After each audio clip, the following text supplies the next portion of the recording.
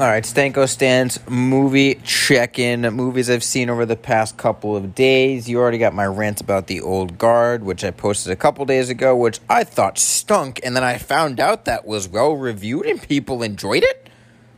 Consider my mind blown. I was shocked when I looked at the reviews after recording my quick take, and I was like, what? Has people's, standards for being good dropped that far? Did I expect too much? I don't know. I thought it was bad. Anyways, we're gonna touch on some movies that I've watched recently. And first, we are going to touch on a movie called Piranha. No, not Piranha 3D. No, Piranha from 1968. A horror comedy satire, which I will admit to kind of not getting the satire until later in the movie, which may have definitely kind of clouded my judgment. But yeah, classic 1968 style horror where you got a young couple hiking in the woods, and then something terrible happens to them after they do something mischievous that they shouldn't have done, and they pay the price. Naturally, 1960s horror for you. Or 1970s horror, released 1978, not 68. Should probably get that right off the bat, but hey, we're going with the flow here. We're going off the cuff. So, the thing about this movie that stood out to me most, the thing that stood out about Piranha most, is this escalates in terms of consequences and stakes dramatically and quickly. First is just the opening couple. Then, all of a sudden, there's a camp of children who are put in harm's way. And then before we know it, the government is in it. And the entire ocean and all the world is at the mercy of these deadly eating piranhas. So, yeah, it increases rather quickly. Now, the one thing I will say is come the end of this movie, when the piranhas get to the children's camp, they kill children. They eat children. It's not just save the children, feel good. Excuse me, as the children survive toward the end. No, the children get eaten, the children get killed, and there are some consequences. And it immediately shocked me a bit, and I will admit I was happy with that shock because I was expecting the horror movie, oh no, we'll get there just in time to get the kids out of the water and we'll find a way to solve everything. But no, that is not the case. Some of the kids do get harmed. Now, not the main child of the main character, that was played by Bradford Dillman, but regardless, children still die and was not expecting. And then the ending to this movie is not uplifting either. They try and do a little bit like The Thing, John Carpenter's The Thing, which came out in 1982, and it was just kind of those things where you don't know what happened. You don't know if the hero is going to live or die. You don't know if the evil fish have been eliminated or not, per se. It kind of ends with a little bit of a cliffhanger and leaves you wondering. Which, again, I liked. But, again, I think I started to understand this movie too late as it was going. The first hour, I was not bored, but I was watching it secondhand. I was doing other stuff. It never gripped me. I was able to meander around and maybe clean my living room while I was on the TV. And it was only during the last, 20, 30 minutes where I was like, oh, all right, this is starting to, kind of come together. So that's kind of where I was at with this movie. So we'll say the one thing about this movie that's going to stick with me is the searing sound whenever they go to the POV of the piranhas in the water attacking whomever. It is high, screeching, and it is searing into your brain. It's not iconic like Psycho searing, but it's something where, you definitely know something's happening right now, and they go for it. So, yeah, Piranha, the 1978, not 68, 78, horror, comedy, satire sort of thing. The satire is about the government wanting to oversee everything and wanting to take control and wanting to do things to better themselves, and that's the whole satire part of it, that I believe. Covering things up, etc., putting people at risk for the benefit of something else. That's the satire I think that they're really going with here. And maybe science exploration, getting too greedy with it and experiment with things they don't need to. That's the satire they're going for. But again, I don't think I fully understood it because I did not enjoy this movie to its fullest extent, admittedly so, until it was too late in the picture. So for me, this is Piranha gets a Stanko rating of a D, 1.5 out of 5 stars. But it's not a wholly, I'm not going to say don't watch it, because I think for what it is, I didn't expect it to be good. And I think reviews for it were okay. And it wasn't great. It wasn't good, but I wasn't like let down. I was like, all right, that's kind of what I expected. Didn't expect it to be great. Maybe I was like, it was fine. It was like I knew what it was going to be. So if you like these types of movies, if you just want to put something on in the background and get a taste for some late 1970s horror, get the music and the classic tropes and characteristics that go with that type of genre, this movie will suit you fine and suit you just well. And if you want to leave with a kind of depressed ending, Piranha is the movie for you. So stanker rating of a D and 1.5 out of 5 stars. Second movie that I watched recently was Miss Meadows. Miss Meadows, a 2014 movie directed by Karen Lee Hopkins, written by her as well, starring Katie Holmes, as well as James Badge Dale, Callan Mulvey. Gonna be honest, I don't know how to pronounce his name. You'll recognize his face as soon as you see him, as well as Jean Smart, who I did recognize immediately from HBO's latest series, Watchmen. Was very happy to see her back. But Miss Meadows centers around a proper elementary school teacher, played by Katie Holmes, only known as Miss Meadows, who moonlights as a vigilante. They say moonlights like a vigilante, but really that's not in a lot of the movie, and it's not better for it. So, yeah, basically Miss Meadows is your idyllic Mary Poppins, Red Riding Hood, perfect, soft-spoken, eloquent, and understanding elementary school teacher. She's there as a substitute, new to the area, helping kids understand the death of their former teacher, always being there for them, making sure they're never scared, giving them life lessons. Yes, of course. But deep inside, she's just killing scum in this small town who I guess are corrupting it to a degree where her neighbors are putting cages on their windows. Yeah, but she's killing everyone who's being rude. She cites that they don't deserve the sympathy because taxpayers have to... She goes on a big giant soliloquy when she tells someone who had murdered people in a hot dog store that he should kill himself when he's thinking about it. And she goes on this diatribe. I'm not worrying about spoilers in this movie because it's from 2014. And frankly, it's just not that good of a movie, so I'm not strongly recommending it to anybody. So yeah, she has her reasons why she doesn't do it. She also has a traumatic past. Why did I just break out into like a Boston accent there in the middle? That was weird. Anyway, she has a traumatic past. Her family was gunned down in front of her just by some drive-by shooters at a wedding. So naturally, she's not a huge fan of that. So we see her call her mother constantly throughout the movie. But we find out later on that her mother died. To my knowledge, this is the way I interpreted it. Is her mother died, and she's a little bit messed up in the head, and she's calling to try and like psych herself up or talk to herself to understand herself, like her own little self-therapy.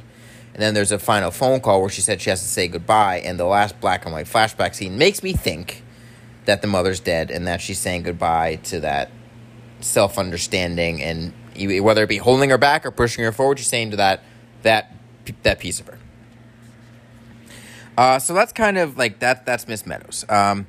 And so over the course of the movie, she gets romantically entangled with the sheriff, only known as the sheriff, played by James Badge Dale. It's a little bit ironic that his middle name is Badge, and he's the sheriff because he wears a badge, right? Funny. Don't think they did that on purpose, but they get romantically entangled. It's lovably awkward. And then all of a sudden Miss Meadows gets pregnant because after James Badge Dale and her hooked up, she gets pregnant. They're going to get married. But about halfway through the movie, it's introduced. We get introduced to, I believe it's Skylar. Skylar, yes, played by Callan Mulvey. And he's a bad dude. He's a child molester, and he's a bad dude, but they play up the bad newness. He's also mean to a dog as well, so they really play up his bad characterness. But basically, he kind of comes in halfway through the movie. He's like a looming presence, and then in the end, he's the climactic scene where he kidnaps a young student who had grown extremely attached to Miss Meadows because they shared a secret together. And so then they come face to face, and then there's the ending. The thing about this movie is it's just it doesn't know what it is. It does. I was confused by it. Like, in the beginning, it set this tone where, like, Katie Holmes as Miss Meadows was going to be like a Ryan Reynolds-esque, like, snarky, sassy talkback, but be super nice guy sort of thing. But as the movie went on, they got away from the vigilante stuff. They played more into her romantic relationship with the sheriff, which I just didn't find interesting at all. And then there was one rather, I don't know want to say touching, but the most memorable scene is when she has a conversation with the young girl, Heather, after Heather broke into her house, and they share their secrets together, and it's a little bit emotional, and this is before Miss Meadows calls, quote-unquote, her mom for the last time, which was a decent scene, but this movie had a really interesting premise, and I really liked the idea of it, and it's the idea of just, it's a classic thing of a wolf in sheep's clothing, literally, except this wolf is a vigilante killing bad guys. So it's like another twist on it. Great. But it's like you're getting into a sports car super excited, but then there's a flat tire, and also, like, the radio doesn't work, and you get lost in the GPS all at the same time. You don't know, it just, there's so much potential, and none of it revs together. None of it comes together. They're constantly churning gears, just trying to go to the next plot point. And I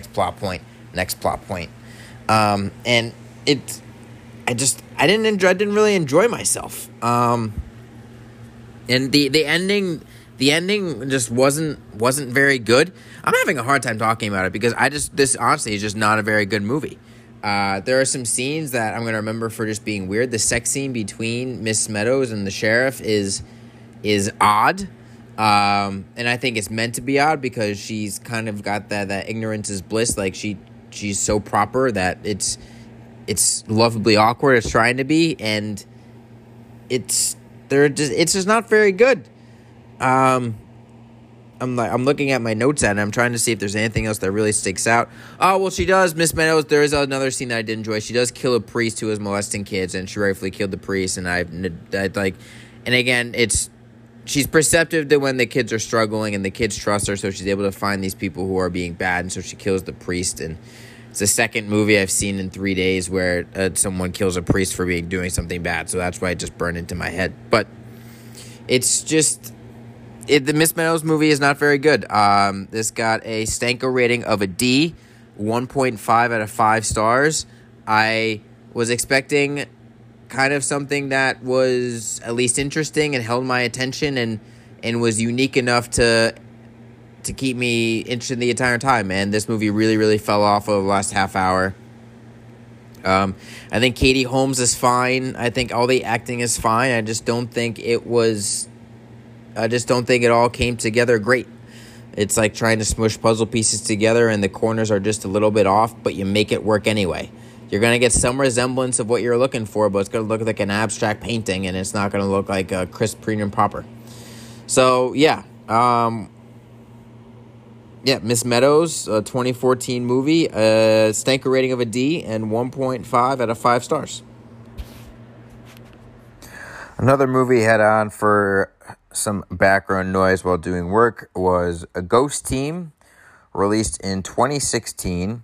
And if you haven't heard of this movie, I don't blame you, because I hadn't heard of it until it randomly came up on one of my streaming things, and I was like, oh, I can watch this. It was Hulu. That's the one it came up on. It's like, oh, I could watch this and not have to pay that much attention and get some work done and maybe be entertained. And entertained is maybe a loose term. My expectations going into Ghost Team were incredibly low. But for what it was, I guess I was somewhat entertained. I don't really know. It's a less than 30-minute kind of comedy, horror, thriller thing, just with a cast of characters. A paranormal obsessed man. This is the synopsis of it. A paranormal obsessed man mounts his own investigation into the beyond with his depressed best friend, misfit nephew, cable access medium, and an overeager security guard. So there you go. There's your mishmash of people. Not the most invigorating of log lines, if you will, to keep you intrigued. But what are you gonna do? John Heder plays the lead, Louis. He's like the guy reading the whole entire thing, and his depressed friend Stan is played by David Krumholtz. And guess what? David Krumholtz is the best character in the movie. At least for me, he had the best kind of one-liners. In the end, he's kind of paraphrasing it, and he says something along the line of, "If you asked me yesterday if I wanted to die, I would have said yes. If you asked me today if I want to die, the answer is maybe."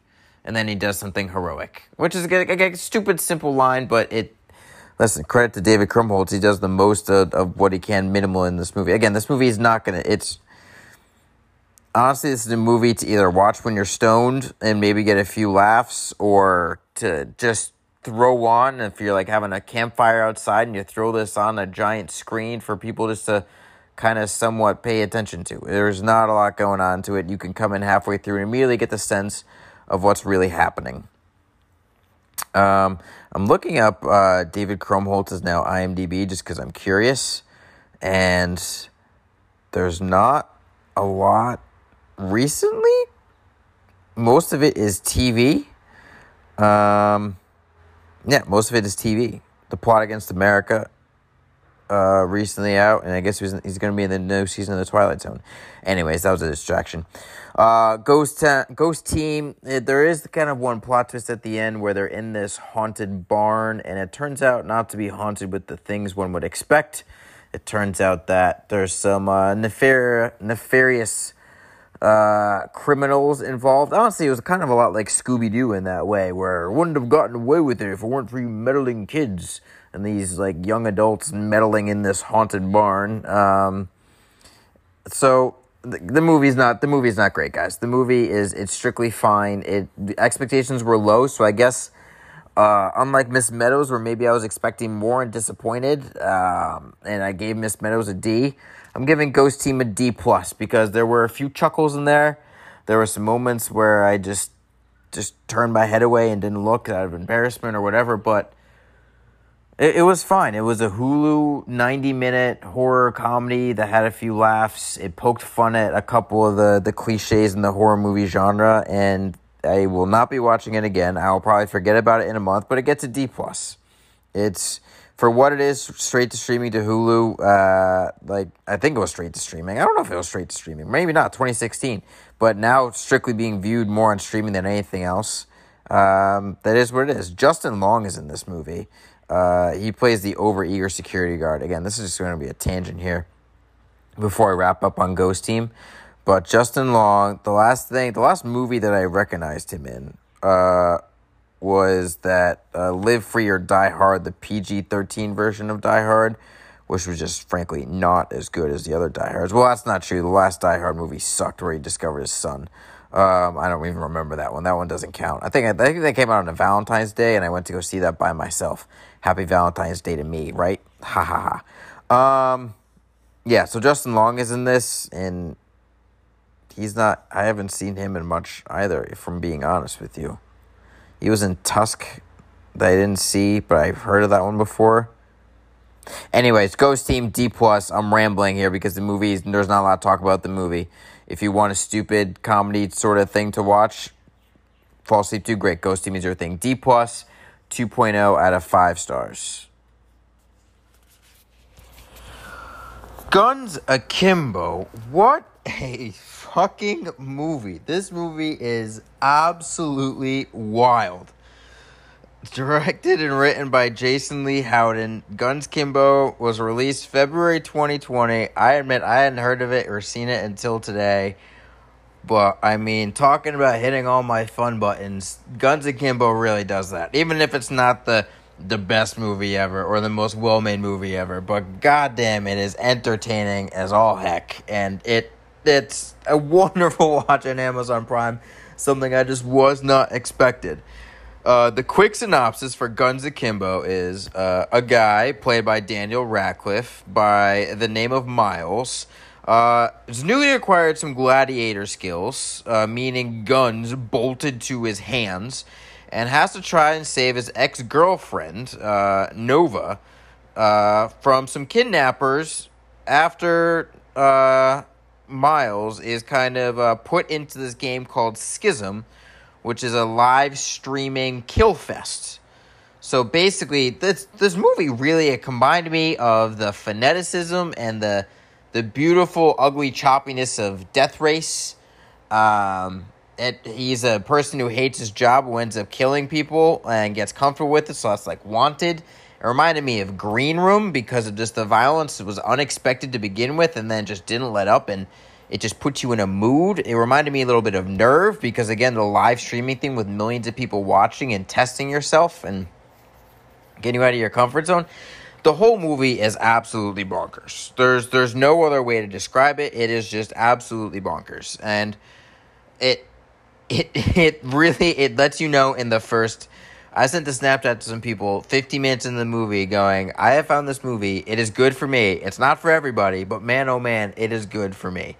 So just, I mean... It creates its own world, and we could talk about the plot, sure. Like, he needs to rescue his girlfriend, great. Or we can talk about how it just puts you in a mood and just, it doesn't let up. I will say that the first half of the movie is stronger than the second half. I think they struggle a little bit in carrying the momentum going on. But I think the one thing we can say is that my love fest for Samara Weaving is still absolutely through the roof. I first fell in love with her when I saw her in Ready or Not, which is on HBO Max, HBO Go, wherever, and everyone should watch it because that movie last year was one of the best surprises I had ever seen in a movie theater, and I enjoyed the hell out of it, and she was amazing. And then I saw her before that, actually, I even saw her in The Babysitter, which I didn't even know she was, like, the star of, but I love that movie. I remember recommending that friend to movies, and they really liked it because it's out of nowhere. And then I watched Mayhem earlier this past year, which is another action, shoot 'em up, 90 minutes, put you in a mood, and just get all the adrenaline flowing through your veins type movie. She was a little bit in 3 Billboards Outside Ebbing, Missouri, so just an Oscar contender, no biggie. And now she's in Guns Akimbo, another crazy, out of this world action movie, and she's just kicking ass, wielding guns, being smirky, sassy, and sexy and scary all at the same time. It's crazy. I'm looking at her IMDb now. I'm finding out she's going to be in Snake Eyes, G.I. Joe Origins, and guess what? I had no desire to see that movie, but now I might see it because she's in it. Samara Weaving, you are batting 1,000 in my book. Just absolutely wonderful and absolutely love it. So Guns Akimbo, it has creative kills. I mean, it also reminds me of Scott Pilgrim versus the World, because there's a video game aspect to it where there's things flashing up on the screen, and it's like, Miles has a limited amount of ammo in his guns, and rather than him saying, oh, I have 38 bullets left in my right hand, they'll just flash number 38 when he starts firing away. And it's a bunch of movies. It's everything combined into one, and it's a movie that's really unlike any I ever saw, and admittedly, this is not for everybody. This is a very niche sort of thing, and Jason Lee Howden, I'm going to look at his IMDb now, looking at this live. This is his second major directorial debut. His first one was Deathgasm in 2015, which I could say I've never heard of. I've never heard of it, so there's that, but it's got a 6.3 on IMDb, which is the same rating as Guns Akimbo.